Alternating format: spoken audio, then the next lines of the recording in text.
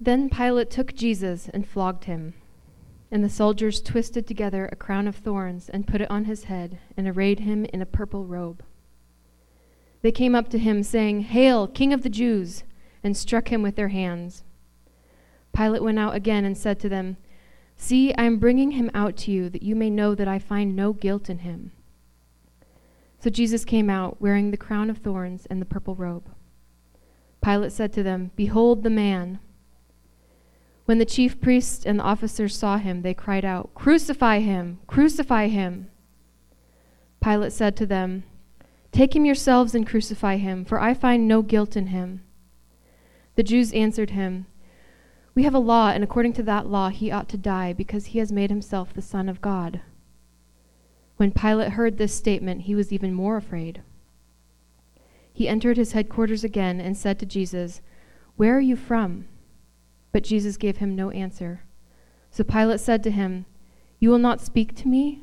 Do you not know that I have authority to release you and authority to crucify you?" Jesus answered him, "You would have no authority over me at all unless it had been given you from above.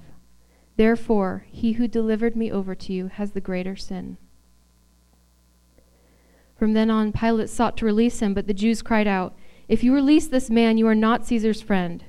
Everyone who makes himself a king opposes Caesar." So when Pilate heard these words, he brought Jesus out and sat down on the judgment seat at a place called the Stone Pavement, and in Aramaic, Gabbatha. Now it was the day of preparation of the Passover. It was about the 6th hour.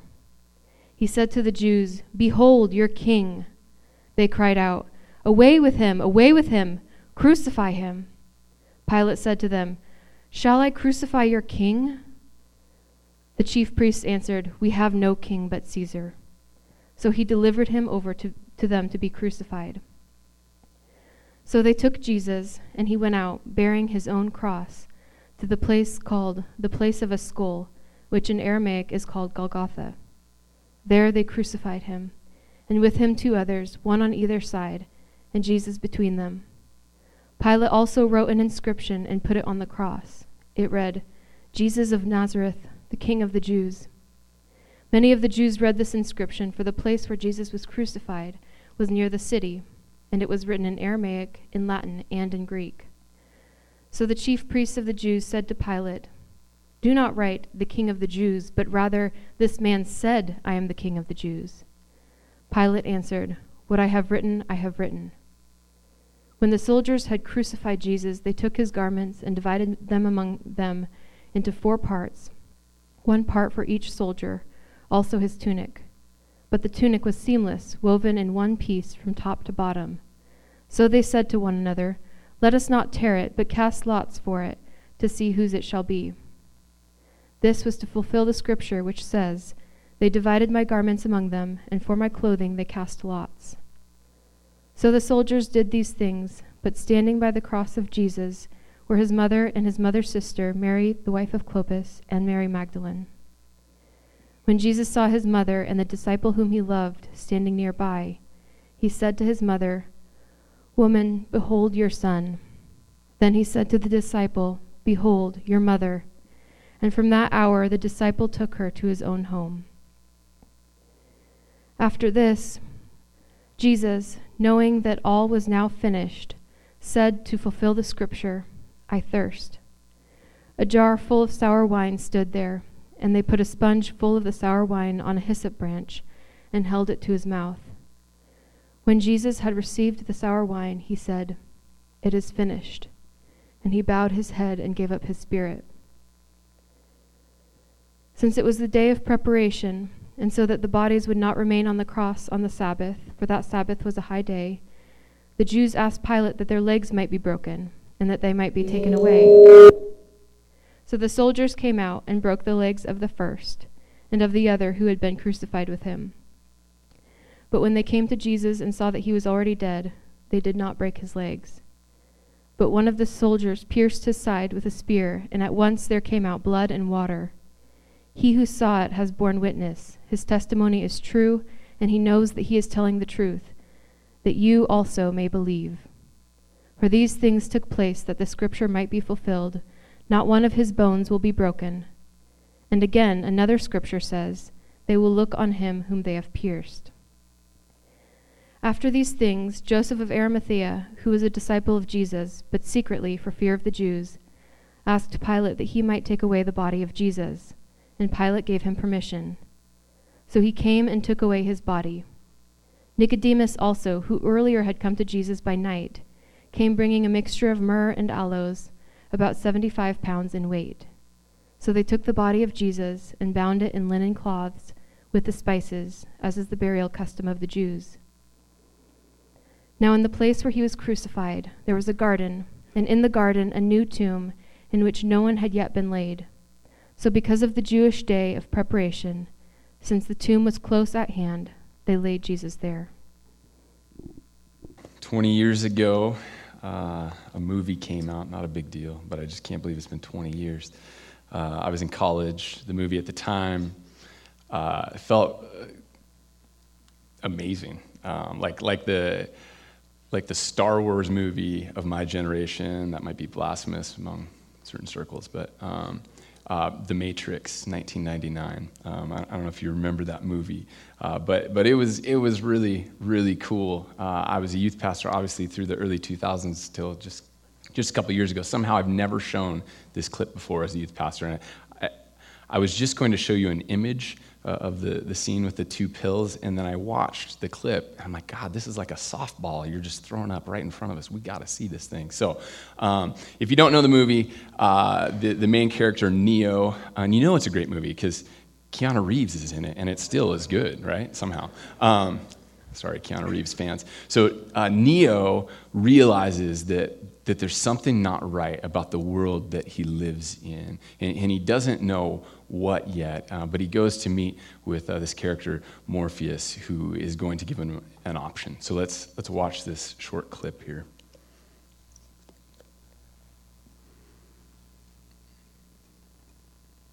And the parallels with Christianity are incredible in that short little clip.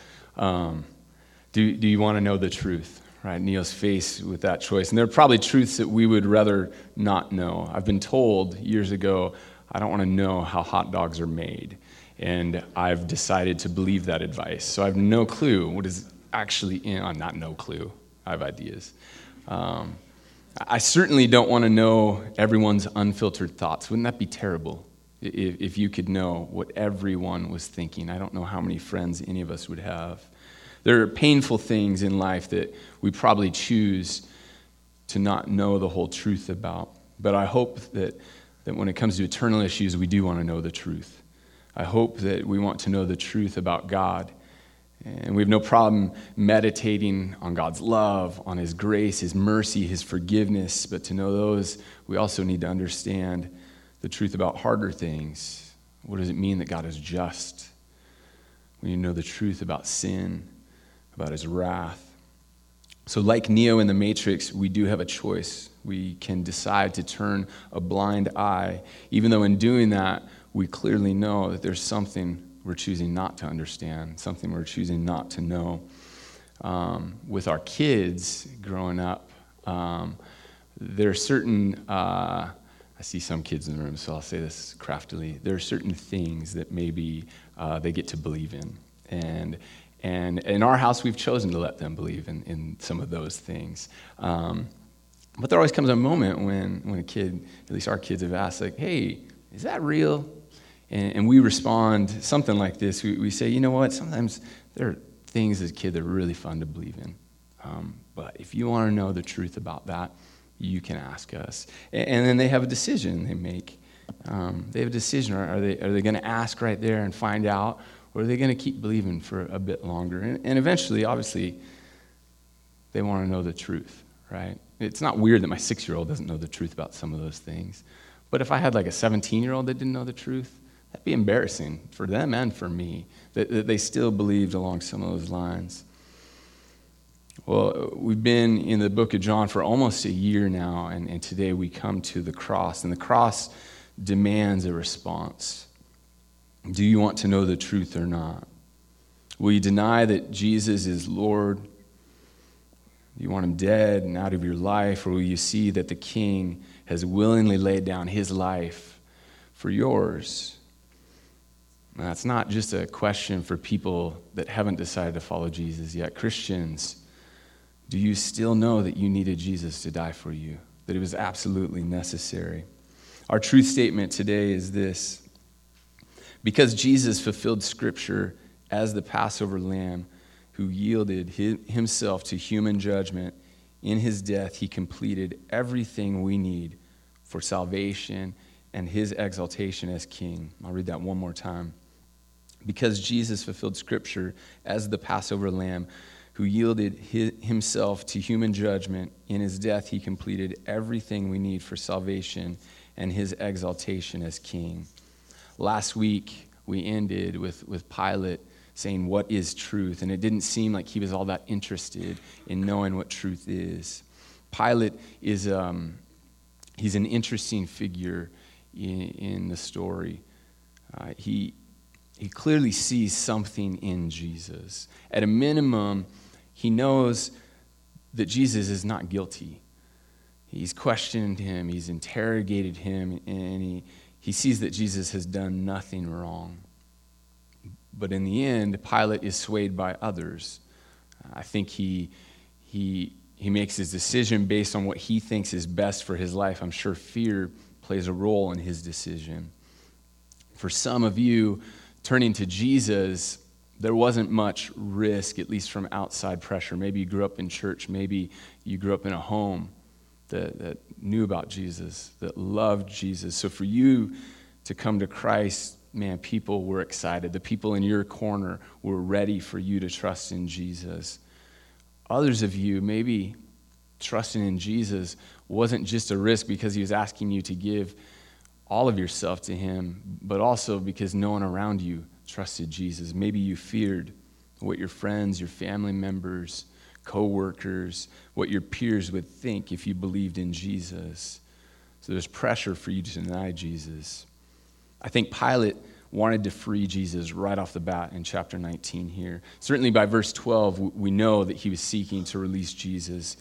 But even off the top, I think he wanted him freed. It says that he had him flogged at the beginning of chapter 19. Luke 23 gives us insight into what Pilate had hoped for.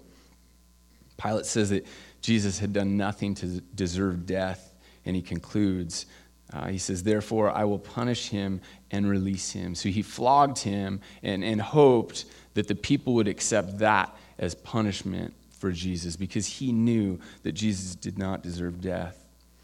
We know that they put this crown of thorns on him, this mock king crown made up of these thorns that they twisted up to put on his head. They put on a purple robe, again mocking that he was wearing like a kingly robe. They said, "Hail, King of the Jews." They struck him in the face.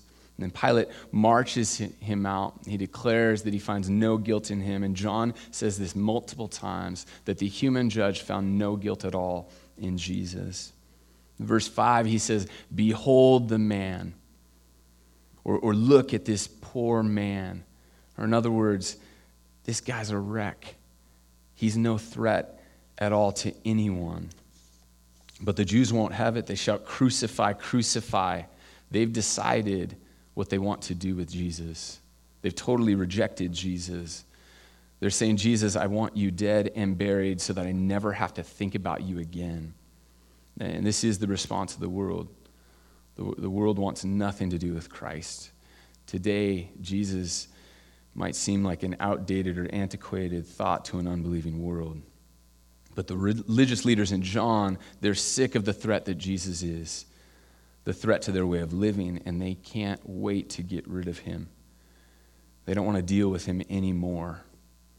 But you can't get rid of Jesus. You can ignore him, you can try and kill him, but he's not going anywhere.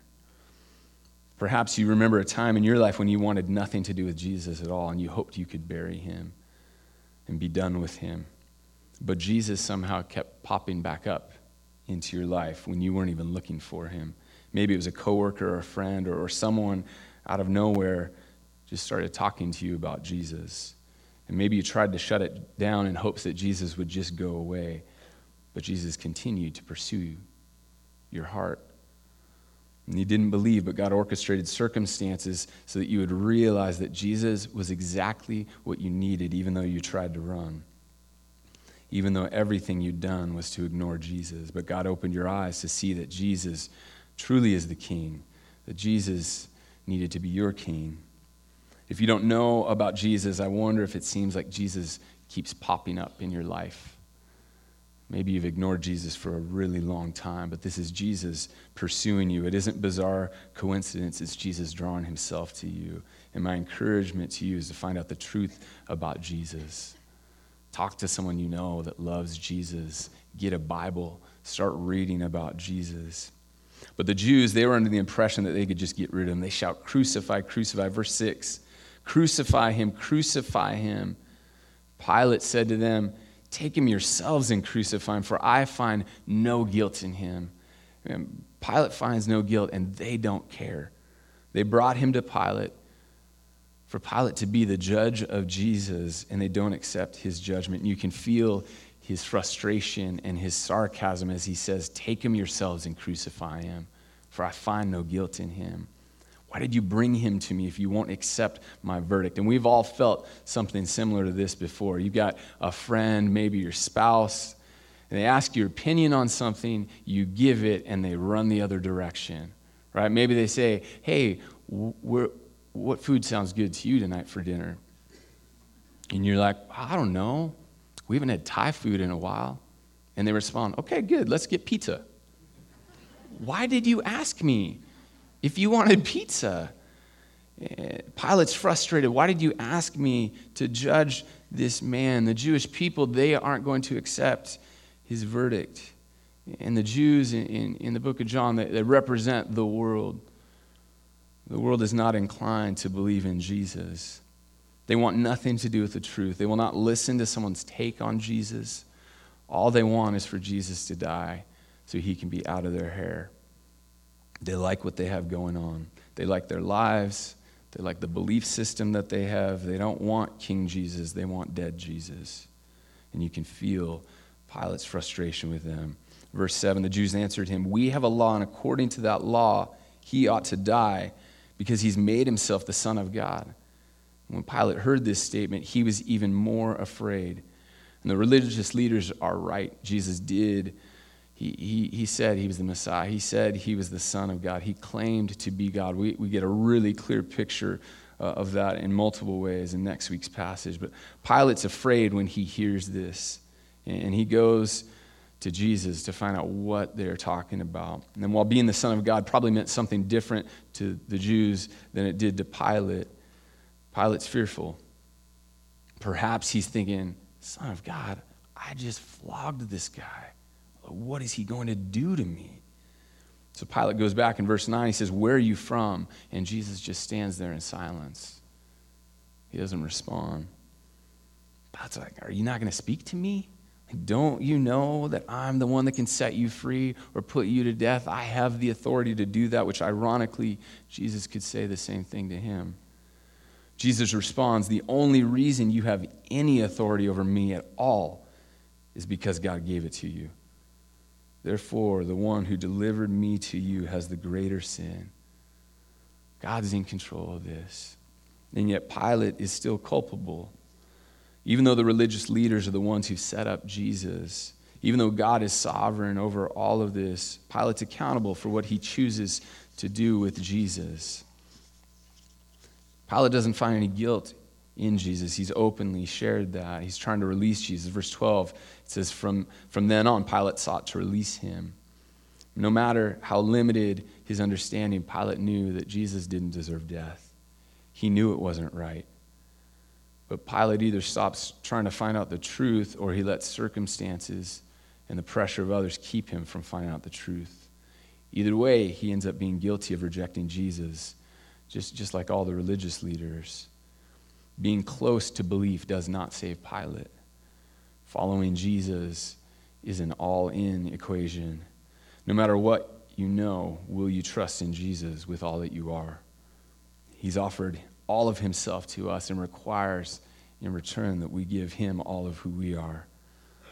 Picking up again in verse 12, but the Jews cried out, if you release this man, you are not a friend of Caesar's.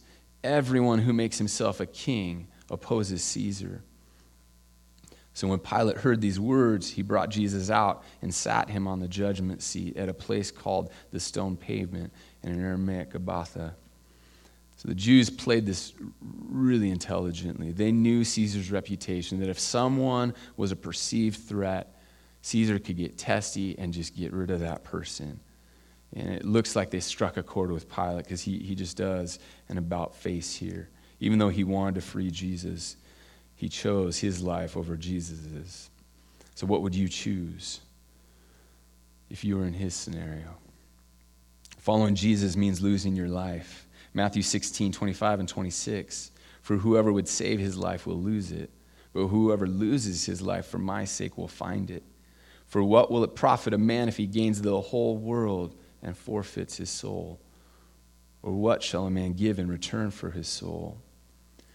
It's bizarre that in a very real sense, the true judge Jesus allows himself to be judged by Pilate and the people, when ultimately they'll face Jesus as their judge, the only one who can declare them innocent by his own blood. And so too, Jesus today lets us decide or judge. Will we trust that Jesus is in fact Lord, that he's our King, that he's the Savior that we desperately needed to save us from sin and the wrath that we deserved? Or will we decide that we want him dead? Our decision means everything. Verse 14, "Now as the day of preparation of the Passover is about the 6th hour." So this is the day when the lambs were slaughtered for the Passover. I don't know if you remember what the Passover is, but way back in Exodus, where the Israelites were enslaved to Egypt, God was going to set them free. He told them, slaughter a lamb. Every household needs to slaughter a lamb. You're going to eat that lamb. You're going to take the blood of that lamb. You're going to mark the doorposts. And then the angel is going to fly over, and the homes that have the doorposts marked with the blood of the spotless lamb are going to be safe. So John tells us the day of the preparation of the Passover, this is when Jesus is going to the cross, right? The day when the lambs were slaughtered for the Passover, this is the day that the true lamb, the true Passover lamb, Jesus, would be killed on the cross. And of course, this is how God orchestrated it. I see what he did there. Even though Pilate is doing what they want, he mocks them repeatedly by calling Jesus king. Again in 14, he says, "Behold your king." And they cried out, away with him, crucify him." Pilate said, "Shall I crucify your king?" The chief priests answered, "We have no king but Caesar." We don't want the truth. We want an imposter. We choose the lie. We choose the knockoff rather than the real king. We choose sinful dysfunction rather than freedom and life forever. We like the darkness rather than the light. We all know what it's like to remain in darkness, to choose to remain in darkness. I'm confident that each one of us can think back to when we've made that choice. And Christians, we're still tempted today by darkness. Daily we have to decide, will I choose King Jesus, or will I choose the imposter that looks so good right now? The line from the song, "Prone to wander, Lord, I feel it. Prone to leave the God I love. Here's my heart, oh, take and seal it for thy courts above." That line always gets me. The battle that we have, even when we've chosen Jesus, we still need to continue to choose Jesus daily. And even in that, we need Jesus' help for it. Jesus carries his cross. And we know from the other gospel accounts, he carried it as far as he could, and then they get Simon of Cyrene to take the horizontal beam and carry it the rest of the way up to the place of the skull where they crucified Jesus. His hands and his feet were pierced. He had a criminal on his left and on his right. Pilate put a sign over his head that said, "Jesus of Nazareth, King of the Jews." And it was written in Aramaic and Latin and Greek. And in some ways, Pilate did a better job than the church does today, trying to let everyone know who Jesus is. This is our job, to let not only our neighbors, our coworkers, our friends, and family members know, but people even across the world, people that have never heard about Jesus. I just read a story the other day about a man who was in Africa. He was trying to tell people about Jesus. He was trying to assess how Somalia was doing. This is back in the late 90s. And he ended up in a refugee camp with, I think, 10,000 Somalis. And he'd heard that they were not receptive to Jesus, not receptive to the gospel. So he went in, and he didn't know what he was going to do. He just wanted to talk, just wanted to meet people, heard their stories, heard their plight, heard how brutal their life had been. And after several hours, he decided with this one guy that he just felt like he had a connection with, I'm going to bring up Jesus. So he said to him, do you know Jesus Christ? And the man instantly, like he was processing things, and he started to get really animated. He goes to a friend, and they start talking. He doesn't know what they're saying, but just hears Jesus Christ this, Jesus Christ that. They're getting all excited and kind of amped up. Now, the guy didn't know that in their culture, this is pretty normal, but he's freaking out, thinking, what did I start? Like, am I going to have 10,000 of these Somali men kill me right now for bringing up Jesus? So not only they start talking to each other, they're going all over, and he just hears Jesus Christ more hooting and hollering. And the one guy originally that he was talking to comes back, and he said, I'm sorry, Jesus Christ does not seem to be in this camp. He'd never heard of Jesus before. He told him, try the next camp down. He'd never heard the name of Jesus. Man, the name of Jesus needs to be told all over this planet. And Pilate told us what we need to do. We need to tell this world that Jesus is the king. Well, the Jews didn't like what he wrote. They said, why don't you say, this man said, I'm the king of the Jews? Pilate pretty much said, get over yourselves. Then the soldiers were told, they divide his garments into 4 parts, but his tunic apparently was woven together. It was seamless. They liked it, and they didn't want to tear it into 4 parts. So instead of ripping it, they cast lots for it. And John tells us in verse 24, he says, they said, let us not tear it, but cast lots for it to see whose it shall be. And John says, this was to fulfill the scripture which says, they divided my garments among them. And for my clothing, they cast lots.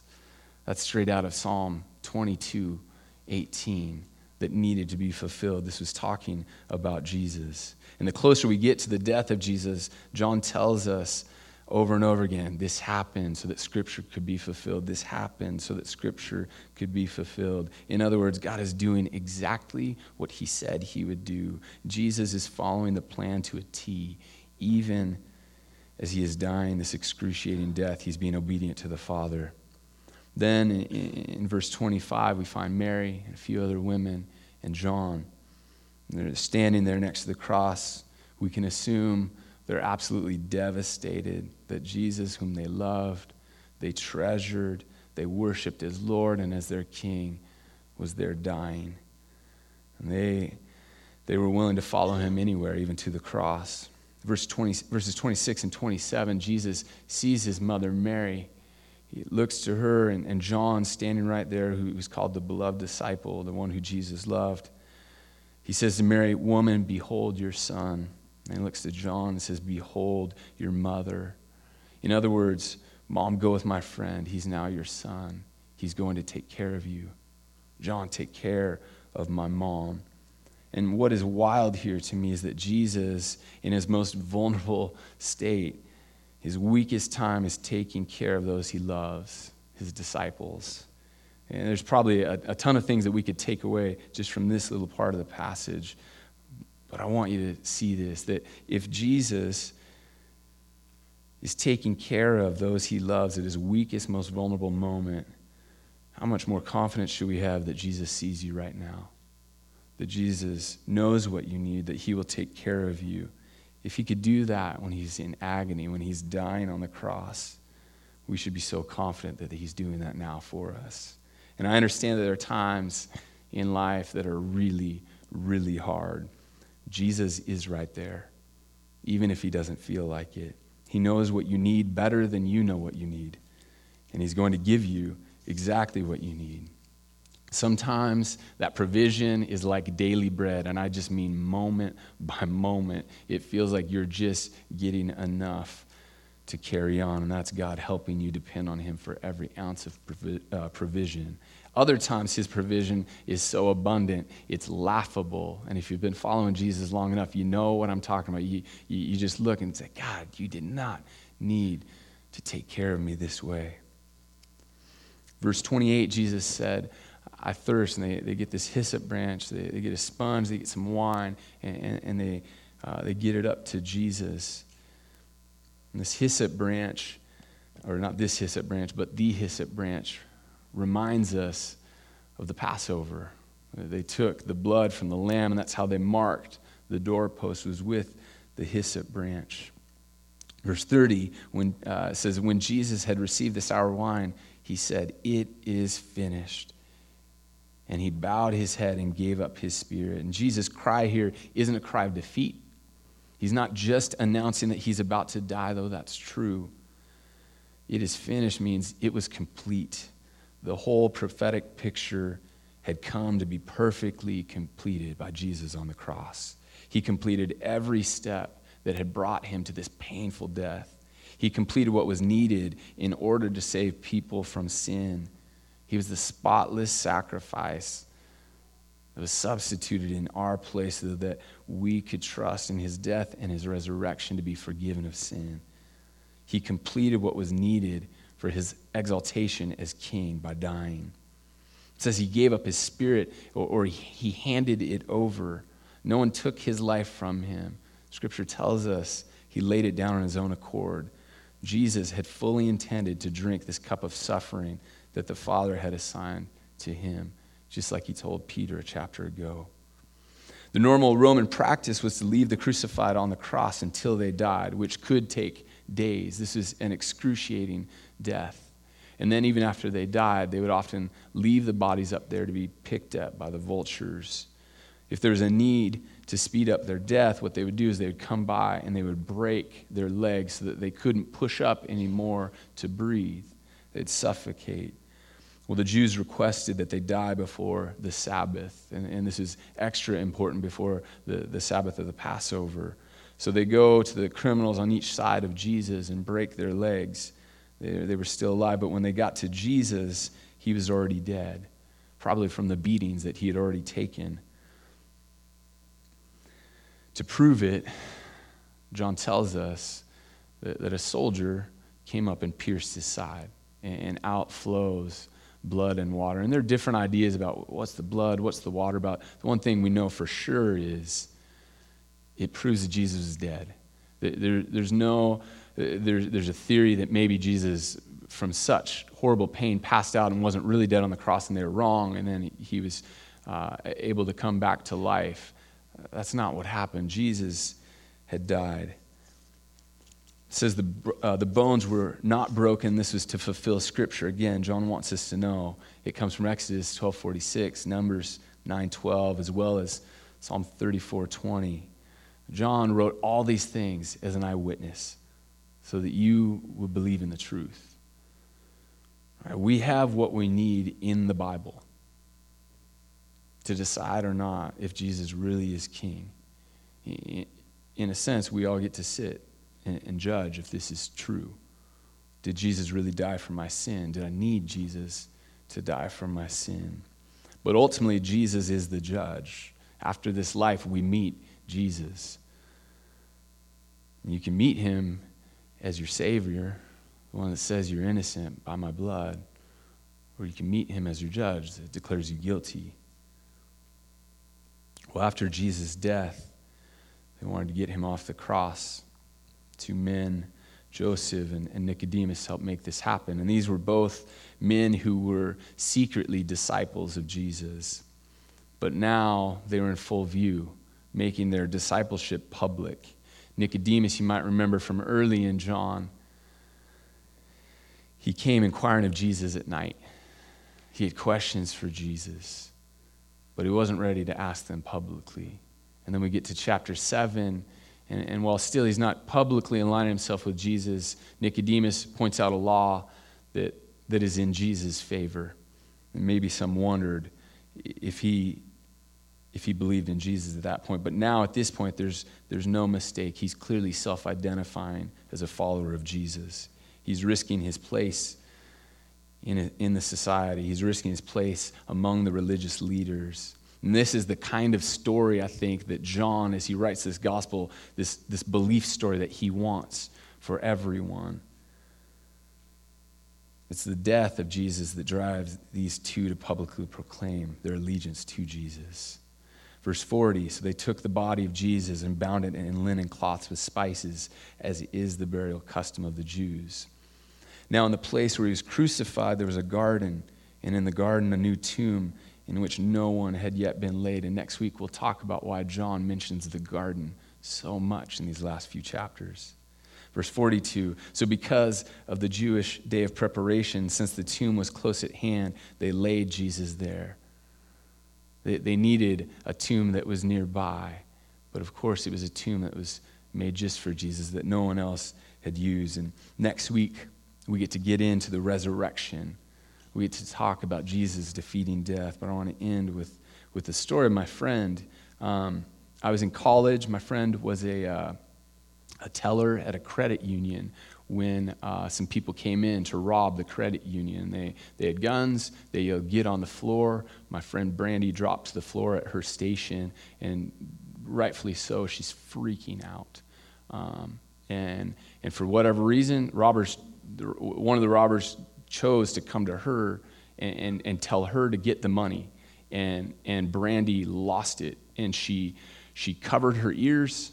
She closed her eyes, and she started yelling, "I can't hear you, I can't hear you, la, la, la, la, la." And I know that is funny, right? The circumstance isn't funny, but what my friend did, it's crazy, Brandy. Yelling, "I can't hear you, la, la, la, la, la," doesn't change reality. It doesn't change truth. She was captive and powerless to do anything to save herself. My friend Brandy is fine. The robbers got away. I don't remember if they ever caught him, actually, but Brandy's okay, in case you're wondering. But we can't ignore truth. We can't ignore eternity, or you can. I guess you can try to ignore it, but it doesn't change it. We can waffle like Pilate and never fully come to grips with who Jesus is. Or will Jesus' death draw us near to him like it did Nicodemus and Joseph? Will his taking your place on the cross convince you that there's only one king worthy of giving yourself to? What will you choose? Christians, will you daily choose to trust in Jesus? Let's pray. Jesus, we thank you. We thank you for the truth that you did die for our sins, that there's no mistaking your death, and next week we get to talk about you defeating death in the resurrection. Lord, I pray for all of us, Lord. I pray for people in the room that are considering you or have known about you for a really, really long time, but haven't yet chosen to really follow you. Maybe they're going through the motions. Lord, would you draw hearts near to you today? If there's anything in the way, any hindrance, any barriers, would you demolish those, Lord? For those who have chosen to follow you, Jesus, would the cross be just as important, as fresh, as relevant today as it was the day that we chose to follow you? Jesus, we need you. We desperately need you, Lord. We thank you for your word. We thank you for revealing yourself to us, Lord. Would we be a people that are eager to talk about the life that we have because we've been forgiven? It's in your name we pray. Amen.